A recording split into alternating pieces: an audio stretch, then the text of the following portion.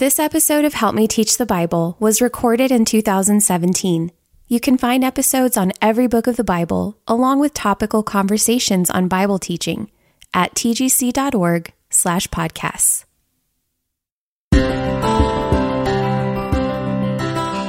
Isn't it interesting? A whole chapter is spent on making sure that females are taken care of in terms of inheritance.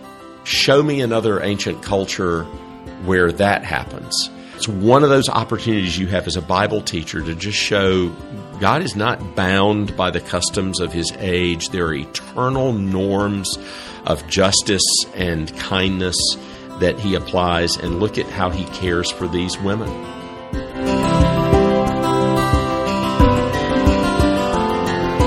Welcome to Help Me Teach the Bible, sponsored by Crossway. I'm Nancy Guthrie, and I welcome you to this second part of a two-part conversation with my guest today, Ligon Duncan, who is Chancellor and CEO of Reformed Theological Seminary. We're sitting together at a church in Charlotte, North Carolina, and we're talking through the Old Testament book of Numbers. So, Ligon, thank you for what you've already taught us, helped us with in the first part of this conversation. We look forward to what you have to teach us in the second part. Looking forward to talking with you again. We left off in the middle of the book of Numbers. We were talking about a theme that we see in the book of Numbers, or I guess we could call it just a repeated reality in the book of Numbers that we would like to think was just Old Testament people, but we know it's us too. And that is God's people are a bunch of complainers. Mm. They're here in the wilderness. You told us in the first episode that really the Hebrew title of this book is In the Wilderness. So here are God's people. They have been given the law. They've been given instructions for cleansing themselves so they can do, as you said in the first episode, they can go to battle against idolatry. And yet they're there in the wilderness. God has provided for them, and yet they complain. They rebel. God's given them this godly leader, Moses, and they don't want him. What's the significance of that as we teach through this book? Both their rebellion against this leader they have been given, as well as Moses' response to their rejection of him as their leader. Well, and that's a story, of course, that's not just Numbers. That's Exodus as well, and that'll continue on in the rest of the history of Israel as well. But the leader, and especially Moses is a picture of the mediator. In that regard, Moses is a picture of Christ's mediation, because Moses mediates God's word to his people and then represents God's people to God. And so throughout the story of Moses has that mediatorial role. So when the children of Israel sinned with the golden calf, what did Moses do? He interceded as a mediator for them. He'll do that in this passage. When they grumble against God and God is ready to bring judgment, Moses will intercede. So the children of Israel's disobedience towards Moses is actually a picture of their disobedience to God. Their attitude, just like when a faithful Bible teacher is teaching the Bible and people reject that teaching, it's not the Bible. The Bible teacher didn't come up with that teaching. God came up with it. The Bible teacher's just saying what God said in the Word. So when somebody rejects that teaching, they're not rejecting the Bible teacher ultimately, they're rejecting God. So that's what's happening over and over with the rejection of Moses. And the interesting thing is, though, you not only have the dynamic of the people failing to follow the leaders, you have the dynamic of the leaders failing to follow God's word. And it happens to Moses, it happens to Aaron, it happens to Miriam.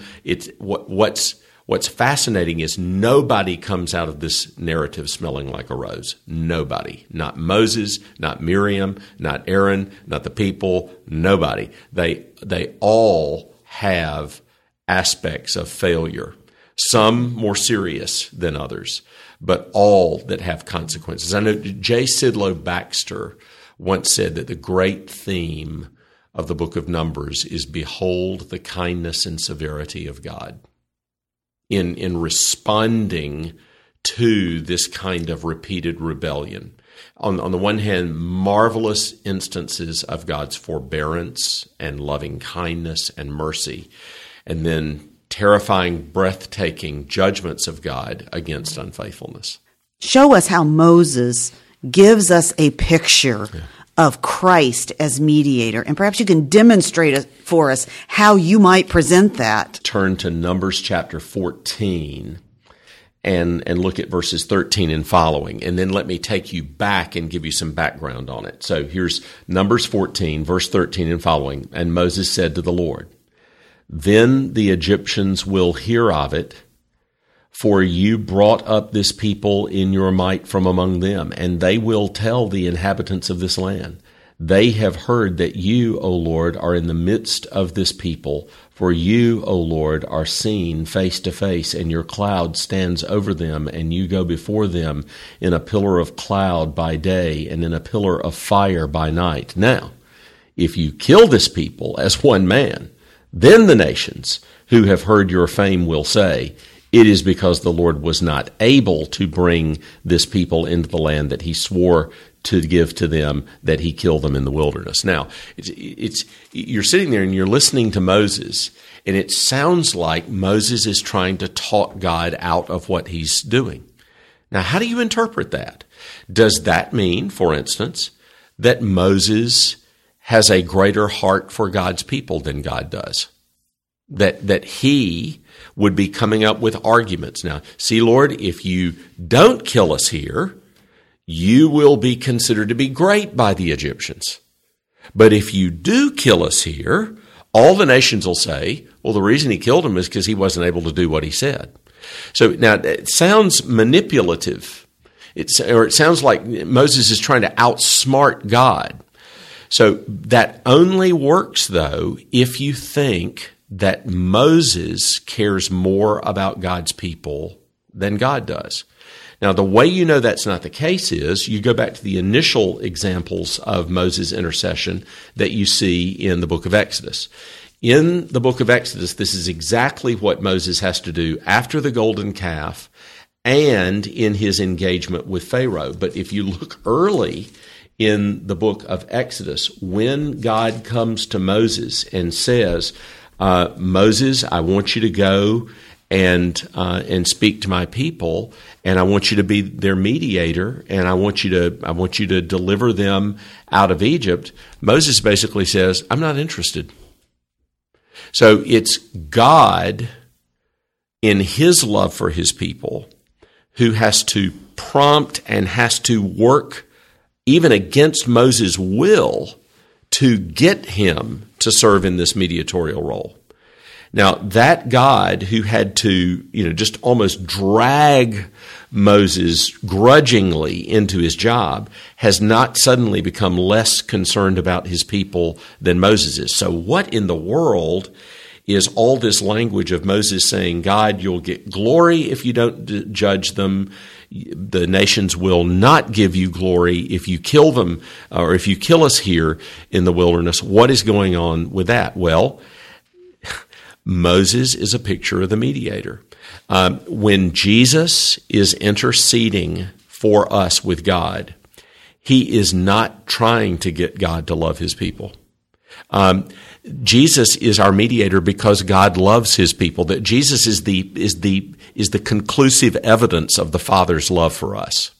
So when Jesus says to the Father, Father, I want them to enjoy the love that you and I have enjoyed from the foundation of the world, John 17. Jesus is not introducing that idea to God for the first time. Jesus is there because that's what God sent him into the world to do. And so in his mediatorial role, what he is doing is he's actually reflecting back to God his own purposes and concerns. That's exactly what Moses is doing. If you will read those intercessions throughout Exodus, Numbers, Deuteronomy, like that, it'll completely change how you read them. Suddenly you realize, oh, this isn't Moses trying to twist God's arm into not judging or into blessing his people. This is actually Moses reflecting God's purposes back to him in intercession, just like Jesus does when he intercedes for us. So in that way, that's one of the easiest ways to get from Moses as mediator to Jesus as mediator. Because it's very, very clear. And the book of Hebrews helps you here. The book of Hebrews here makes it clear that Jesus is greater than Moses. Well, why is the author of Hebrews making that comparison? Well, because he understands this dynamic in the life of Moses. And he understands that Moses is the foreshadowing of the intercession of Jesus. So that's one way that you get to Jesus from Moses' intercession. Well, we get here then to chapter 13. It says spies are sent into Canaan. And I always kind of wonder why our translation uses that word spies, because we have an idea what a spy does. And I'm not sure that's exactly what they were it's not sent James to do, Bond. is it? Yeah, right, yeah. How do we explain to people what's happening here? In this, here they've all the way up to chapter 10, they've been at Sinai. Now here we are in chapter 13, and we're on the boundary of the land.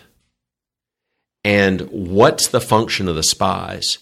The function of the spies is, this is not beautiful. The people of God are nervous. They've got battles to fight. I mean, is it really worth it to go into that land? The function of the spies is to come back with the evidence of their eyes and say, the land is good. The land is good. The land that your God has made for you and is going to bring you into, it's a good land. Trust him, people. Yeah, we got hard stuff to do. We got battles to fight.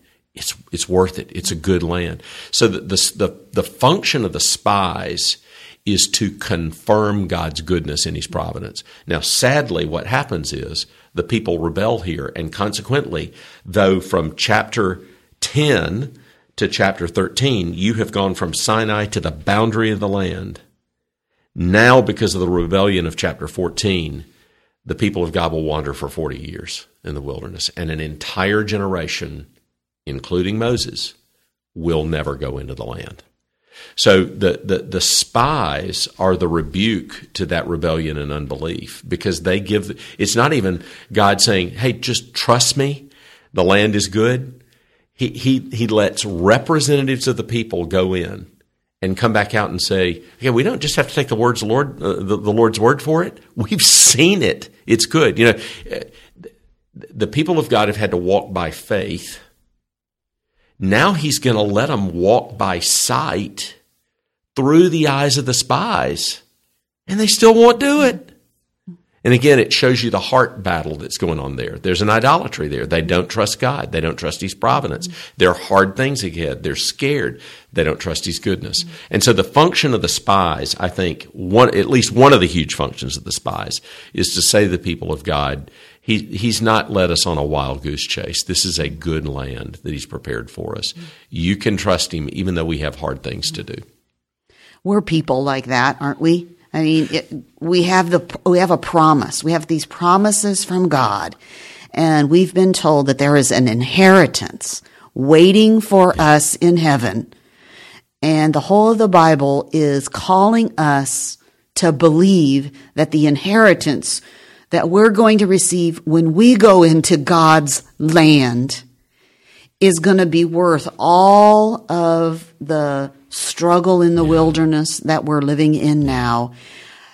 But we find it very hard to believe that the promises of God that await us are really there for us, and that he is going to be that good to give them to us. And so what do? Here in the wilderness, we're complaining that he's not really taking care of us in the way that he ought. And that's why this story is our story. And again, I think that's an encouragement for a Bible teacher. There are so many spiritual issues that everybody in that room will go, that's my issue. I'm dealing with that right now. You're not going to go to the book of Numbers and say, that doesn't have anything to do with me. What you're going to get into Numbers, and you're going to go, oh my heavens, how could people 3,400, 3,500 years ago have been going through the same heart battles that I'm going through today, right now, with my family life, in my marriage, in my vocation, with my health, whatever else it might be. How could they have been going through the same kind of battles? Well, We're God's people. We're prone to wander, Lord, I feel it, prone to leave the God I love. And so the book of Numbers is going to offer the Bible teacher an opportunity to do some heart surgery. So the spies report, we can't go in, and once again, and then we have this scene where Moses intercedes for the people. And then I guess I always kind of picture that maybe this book is just going to tell us things that happened all the way along. But am I right, Ligon, that here what's coming up is a section that's basically 40 years worth then, but we don't necessarily have a lot of detail of what happens in those 40 years. And we might think they're wandering from place to place, and they are doing some movement, but there's also, they're pretty much just staying right there, aren't they? And there's the other thing to note about that is, though there is great story in the book of Numbers, it's not all story. And you've got to sort of put the story together yourself. So we love and appreciate redemptive history, and understanding the flow of redemptive history is really important for biblical interpretation. But the book of Numbers isn't just a redemptive history, and it's selective in how it records that history. By the way, just like the Gospels are. The Gospels, sometimes we say the Gospels are the biography of Jesus' life and ministry. That's true at one level. At one level, it's very untrue. Think of how much time the Gospels spend on the last week of Jesus' life. The Matthew, Mark, and Luke, the Synoptic Gospels, spend about a quarter of their time on the last week of Jesus' life. John spends a third to a half of his time on the last week of Jesus' life. They had a theological agenda. The theological agenda was we needed to understand the meaning and significance of Jesus' death. And so we really, really needed to understand what went on the last week of his life. So also, this history, as you say, it doesn't give a day-by-day account of 40 years. You get the rebellion, you get the wandering, and then, Numbers chapter 15, laws about sacrifices, laws about unintentional sins, and just no attention whatsoever to the day-to-day details of what it would have been like to be in the wilderness for that long. Why? Because there's a theological agenda that's being pursued. And so why would you suddenly go into laws about sacrifices and sins? Well, let's see, what did we just do?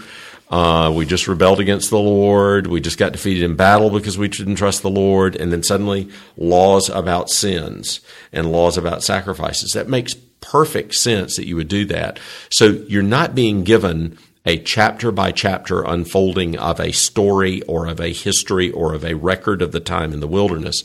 You're being given theological lessons that are drawn from the wandering of Israel on their journey in the wilderness, and that are drawn from the laws and the rituals that are being appointed. And it's all didactic. I mean, God is intending to teach us stuff out of that. Finally, beginning in chapter 21, there is a new generation, and they are preparing to now finally move into the land. But we have this scene that when you just read it on the face of it, the people complain, and Moses and Aaron, it says that they gather the people. And we read in chapter 20, verse 10, that Moses says, "Hear now, you rebels.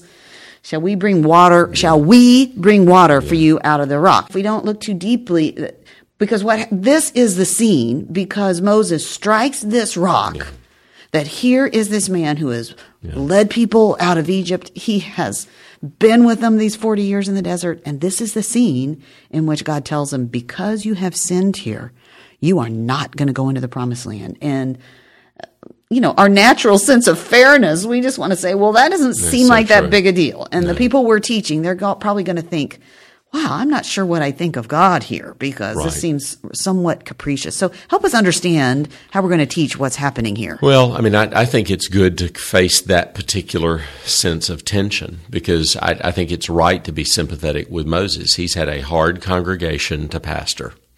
and in the worst kinds of circumstances. And it's very understandable. Again, this is one of those passages, if you were attempting to make up a story of a holy man that led a people out of one land into another, this is not a story you would tell. This is one of those passages that lets me know this is true. You wouldn't have said this about Moses. What in all ancient cultures, you have idealized figures, idealized kings, idealized priests, idealized prophets, and what how are they painted? They're painted as these sort of serene beings sort of floating 10 feet off the ground without the trials and the struggles and the difficulties of normal people. Moses is not painted that way. Moses is given a full warts biography from the beginning of his life and ministry in Exodus all the way to the end. And so this is one of those passages where I look at it and say, there's no way somebody made that up. That's there because it's true and because it happened. The other thing that strikes me about it is Moses ends up doing in his frustration exactly what the people had been doing. And there's the reverse side of his picture as the mediator, because he now becomes embodied in one person, a representative of his people's failure. The people of God became frustrated by their circumstances and did not treat God as holy. Moses became frustrated by his circumstances and did not treat God as holy. Now there's the illustration that shows you the discontinuity between Jesus and Moses. Because Jesus in his mediatorial role faced the same kinds of recalcitrance. I mean, just go back and think through the Gospels again. How often Jesus is dealing with thick, stubborn, stumbling, sinning disciples. And if it had been you and me, we would have lost our tempers. And Jesus is remarkable in his refusal to not trust God in the midst of those things. Even when he has to instruct and rebuke his disciples, he's always respectful towards his heavenly Father. Moses blows his top here. And when he blows his top, it's directed against the rock that represents the presence of God guiding his people through the wilderness. And so he is, you said it in the way you told the story, what shall we do? You know, as if Moses can do this on his own. And then suddenly, instead of speaking to the rock, which is the picture of the provision of God, of life-giving water to his people in this arid wilderness, instead of speaking to it, he strikes that rock.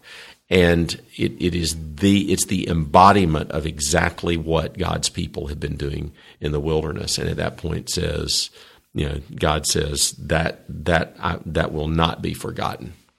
That will not be forgotten. What do we say to that person who raises their hand and says, that just doesn't seem like that big of a deal that he hit a rock? Yeah. So why would that be the thing that God would say that's going to prevent you from going into the promised land? Think of the striking of our Lord by the Roman soldiers in the Gospels, and think of yourself in that position. I think it's a picture of a treatment of, yes, it's symbolic. Yes, it's a theophany. Yes, it's a representative expression of God's presence with these people. But think of striking God's person himself, and think of the striking of the Son of God, and think of the Father's response to that. I think it is very much tied up with what Jesus endures for us. And again, there's another connection with Christ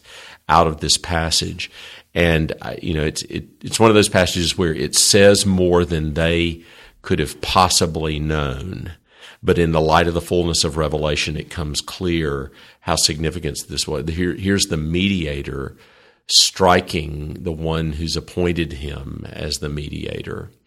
And whereas our mediator is going to bear the stripes of the one who made him mediator. So Moses is Jesus in reverse at this point. He's failed to show that picture.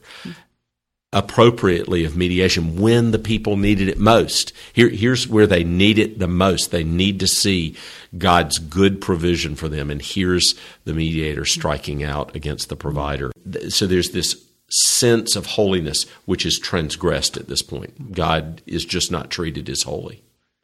In chapter 21 of Numbers, I think of this chapter as presenting us with the grandest opportunity to give out the gospel of Jesus Christ. It's not just the Sunday school story that we heard, and I'm talking about this story of the bronze serpent. I mean, once again, when we get to chapter 21, and we read in verse 4, the people became impatient along the way.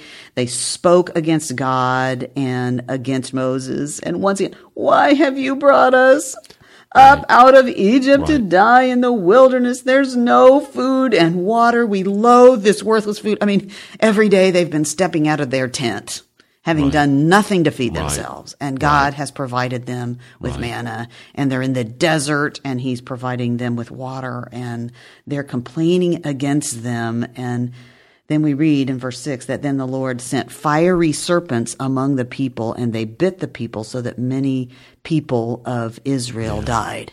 And Jesus will go to that story when he's trying to explain the new birth to Nicodemus at night in the Gospel of John, and right before he says, "For God so loved the world that he gave his only begotten Son." So hugely important passage, one that Jesus does draw a direct line to himself with. Isn't it interesting that there's both faith and repentance in this? Because what do the people have to look at? They have to look at the representation of what's been killing them. The serpents have been killing them because of their sin. They've got to look at that representation, and they've got to believe, they've got to trust God, that God is going to spare them. And, and Jesus says to Nicodemus, let me explain this, that even as Moses lifted up the serpent in the wilderness, so the Son of Man must be lifted up. And you think of, he made him who knew no sin, to be sin, that we might become the righteousness of God in him. And Jesus just saying, I'll become the sin bearer. What caused your death, what caused your just judgment, I'm going to bear that.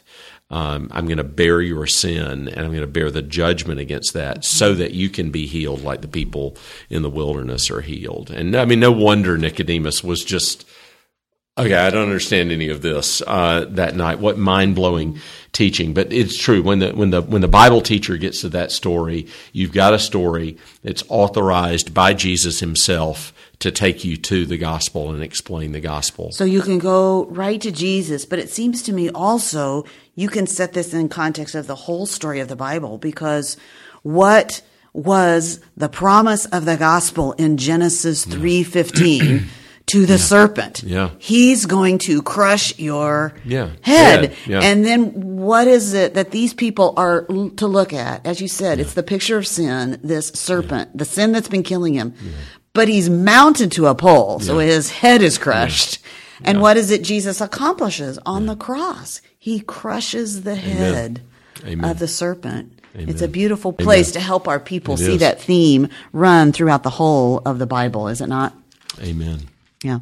So as we move forward in Numbers, we have the sense that their time in the wilderness is beginning to come to a close. Yeah, we're already in the section where they're at the edge of the land. So they're beginning to have some skirmishes with people not yet in Canaan. That's going to come about in the book of Joshua. But yet they're beginning to have some skirmishes with some people around Canaan.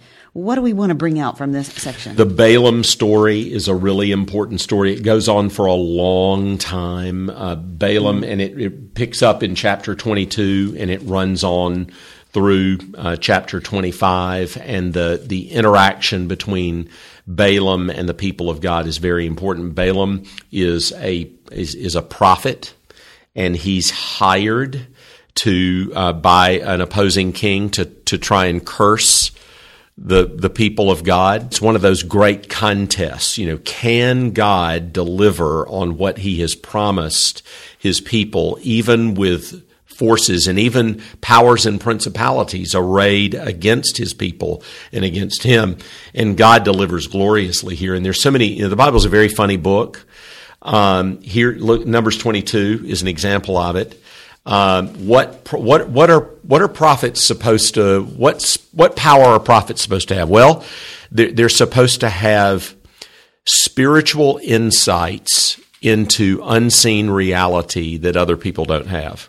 So this prophet that's going to be arrayed against God's people has a donkey that sees spiritual reality more clearly than he does. Now, is that just not a picture of God mocking this prophet? So you're a prophet. You're going to oppose me. You're going to oppose my people. Well, your donkey's smarter than you are because your Sometimes donkey. with the Bible, we just we take it so seriously, we don't recognize. We're meant to laugh at that. It's absolutely true. And by the way, that story, just like the story, you brought up the story of the serpent in Genesis 3,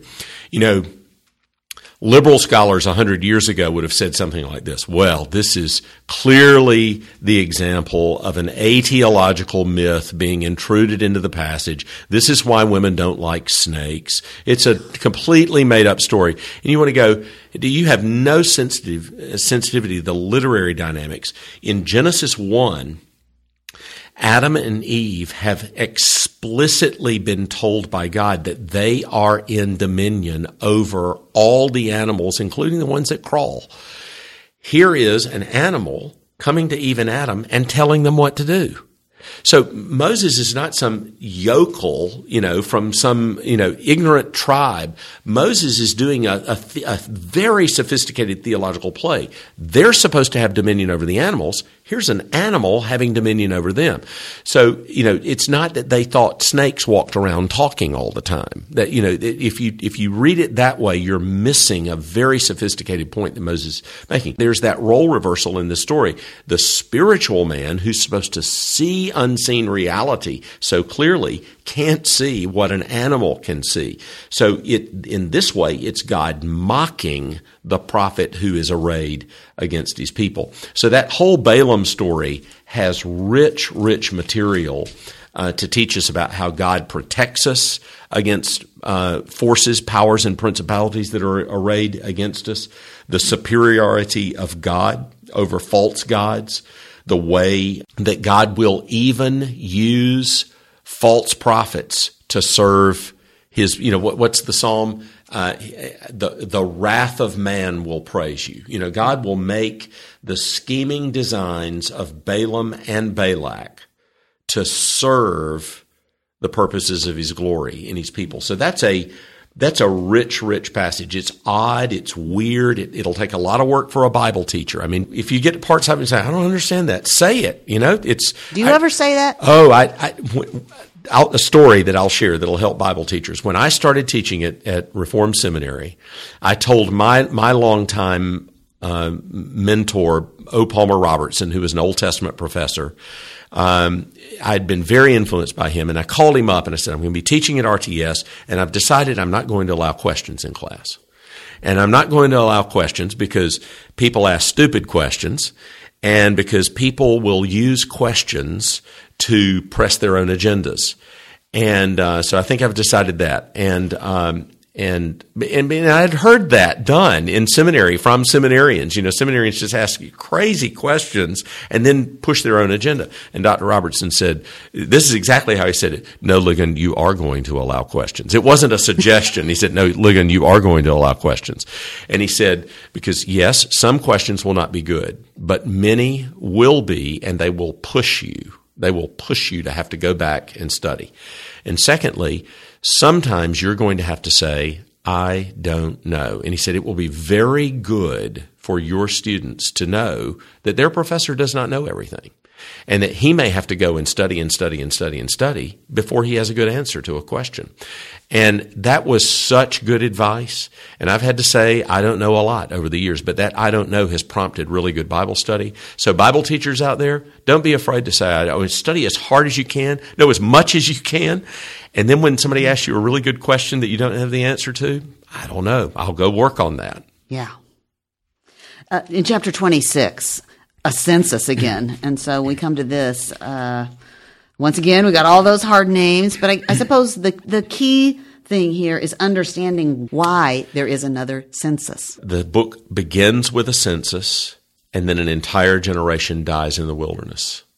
And now, as they are on the edge of the promised land, ready to go again, God cares about every one of his people. And so they're numbered again a second time because there's a new generation here. And so, again, it makes sense why the book does what it does in the overall story. Just like we did in Exodus, and as we've already read in Leviticus, and we've seen before in Numbers, we go into instructions about offerings and sacrifices and feasts and vows. Yeah. You kind of get the sense at this point that these things are pretty important to God. Well, and notice, here's an example of these. Look at chapter 35. The kinds of laws and ritual instructions here that are being given at the end of Numbers are clearly not for a wilderness setting. They are for a settled situation where the people are going to, they're not going to be nomads. They're going to be settled in a land. They're going to have, there will be city life. They haven't had city life since Goshen, if you can call that city life. So they're going to have city life for the first time. And you look at chapter 35 and suddenly, okay, there are going to be cities for the Levites. The Levites don't have land to farm. So there've got to be cities provided for the Levites to live in. And they're going to be cities of refuge, so that there's going to be a new legal provision for in this day and age. There were blood feuds that lasted for generations. And so there is a legal provision for cities of refuge where people can go and find sanctuary that can help put a check to these generational blood feuds that go along between families. And so all of this clearly anticipates the settled life of the people of God in the land. So again, it shows God is a good lawmaker. He had given a lot of commands in Exodus that especially pertain to life in the wilderness. At the end of Numbers, and then again in Deuteronomy, the laws are clearly anticipating a settled situation where there are cities, where there are farms, where people own houses. You're not living in a tent, you're in a house. The laws are adapted to the circumstances of God's people. God's a good lawgiver. And so even the book itself, if you're making this story up hundreds of years after the fact, you think that up?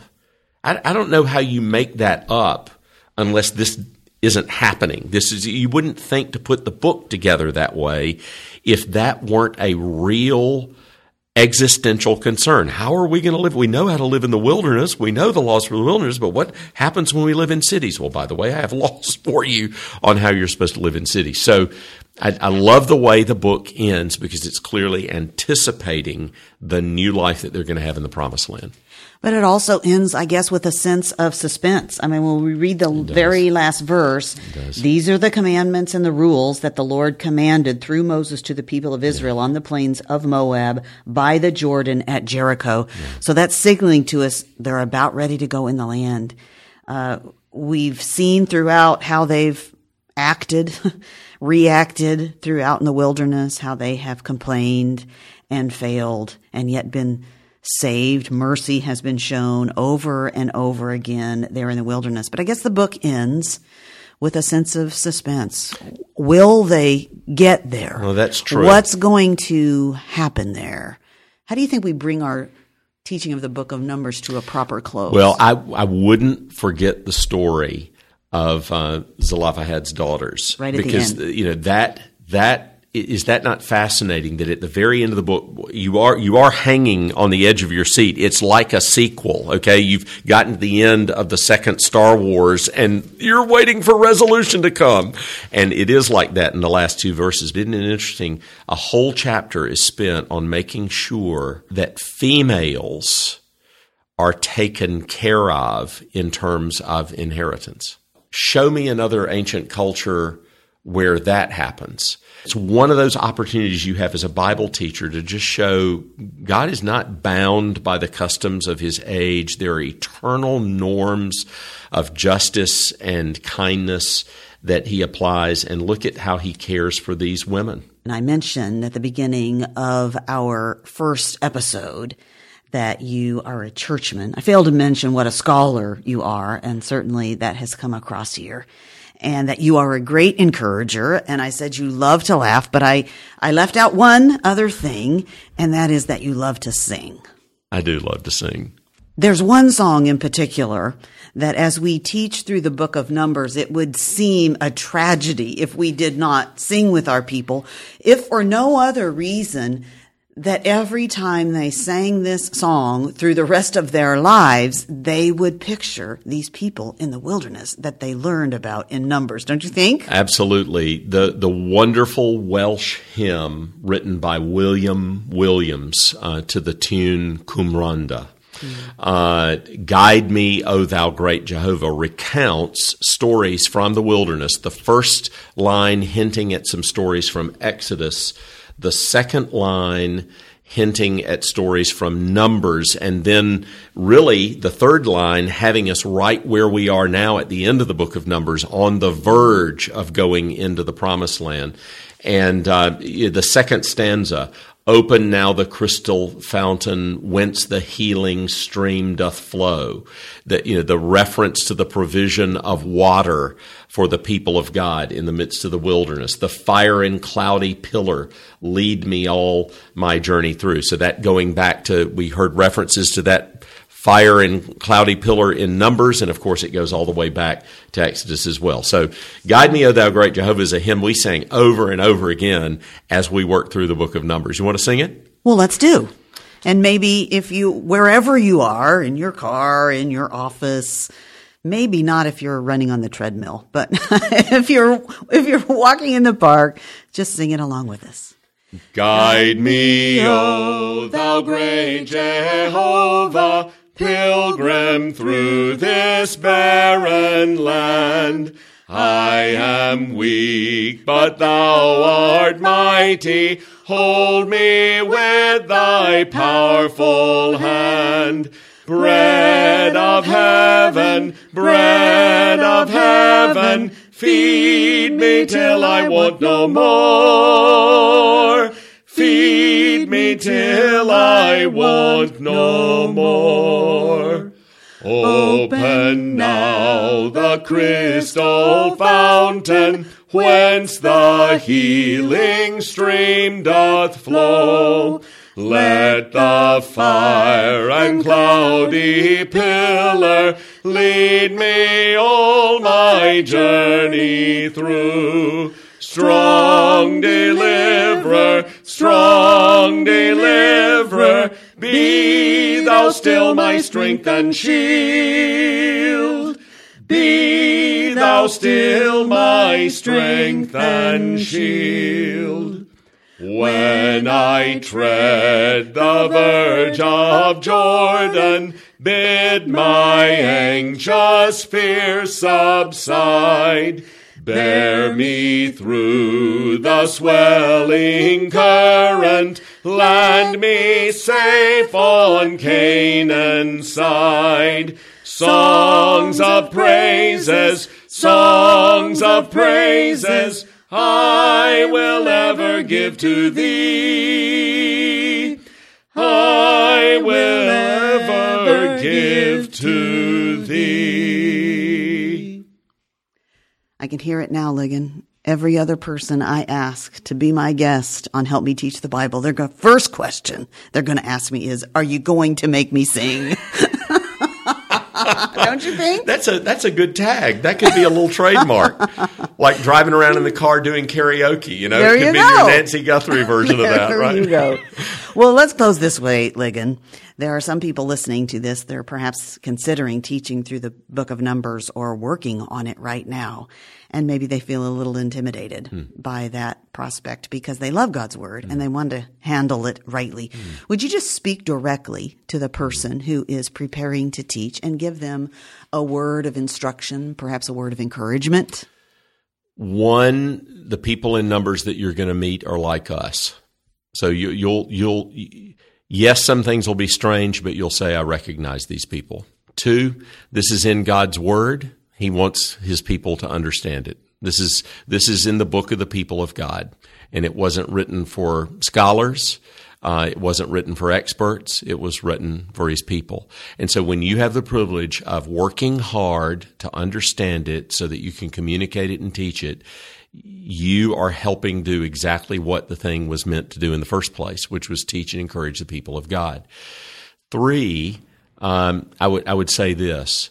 This book so beautifully emphasizes God's providence over us and His patience with us, that when we're struggling and tempted to complain like they did, we're given good reason not to doubt His providence over us and to see His faithfulness to us despite our own unfaithfulness. And that's something we really need to know today. So all the hard work, there are great resources for you to use. You were talking about Ian Duguid's more recent commentary on Numbers. There are great materials out there. Utilize those great materials and jump in and teach it, because God's people need to hear it. Thanks so much, Ligon. This has been a joy to dive into this biblical book with you. Thanks, Nancy. Thank you for helping us to teach the Bible. You've been listening to Help Me Teach the Bible with Nancy Guthrie, a production of the Gospel Coalition sponsored by Crossway. Crossway is a not-for-profit publisher of the ESV Bible, Christian books and tracts, including Women's Ministry in the Local Church by Dr. Duncan, as well as a number of helps, including that Preaching the Word commentary on the Book of Numbers by Ian Duguid. Learn more about Crossway's gospel-centered resources at crossway.org.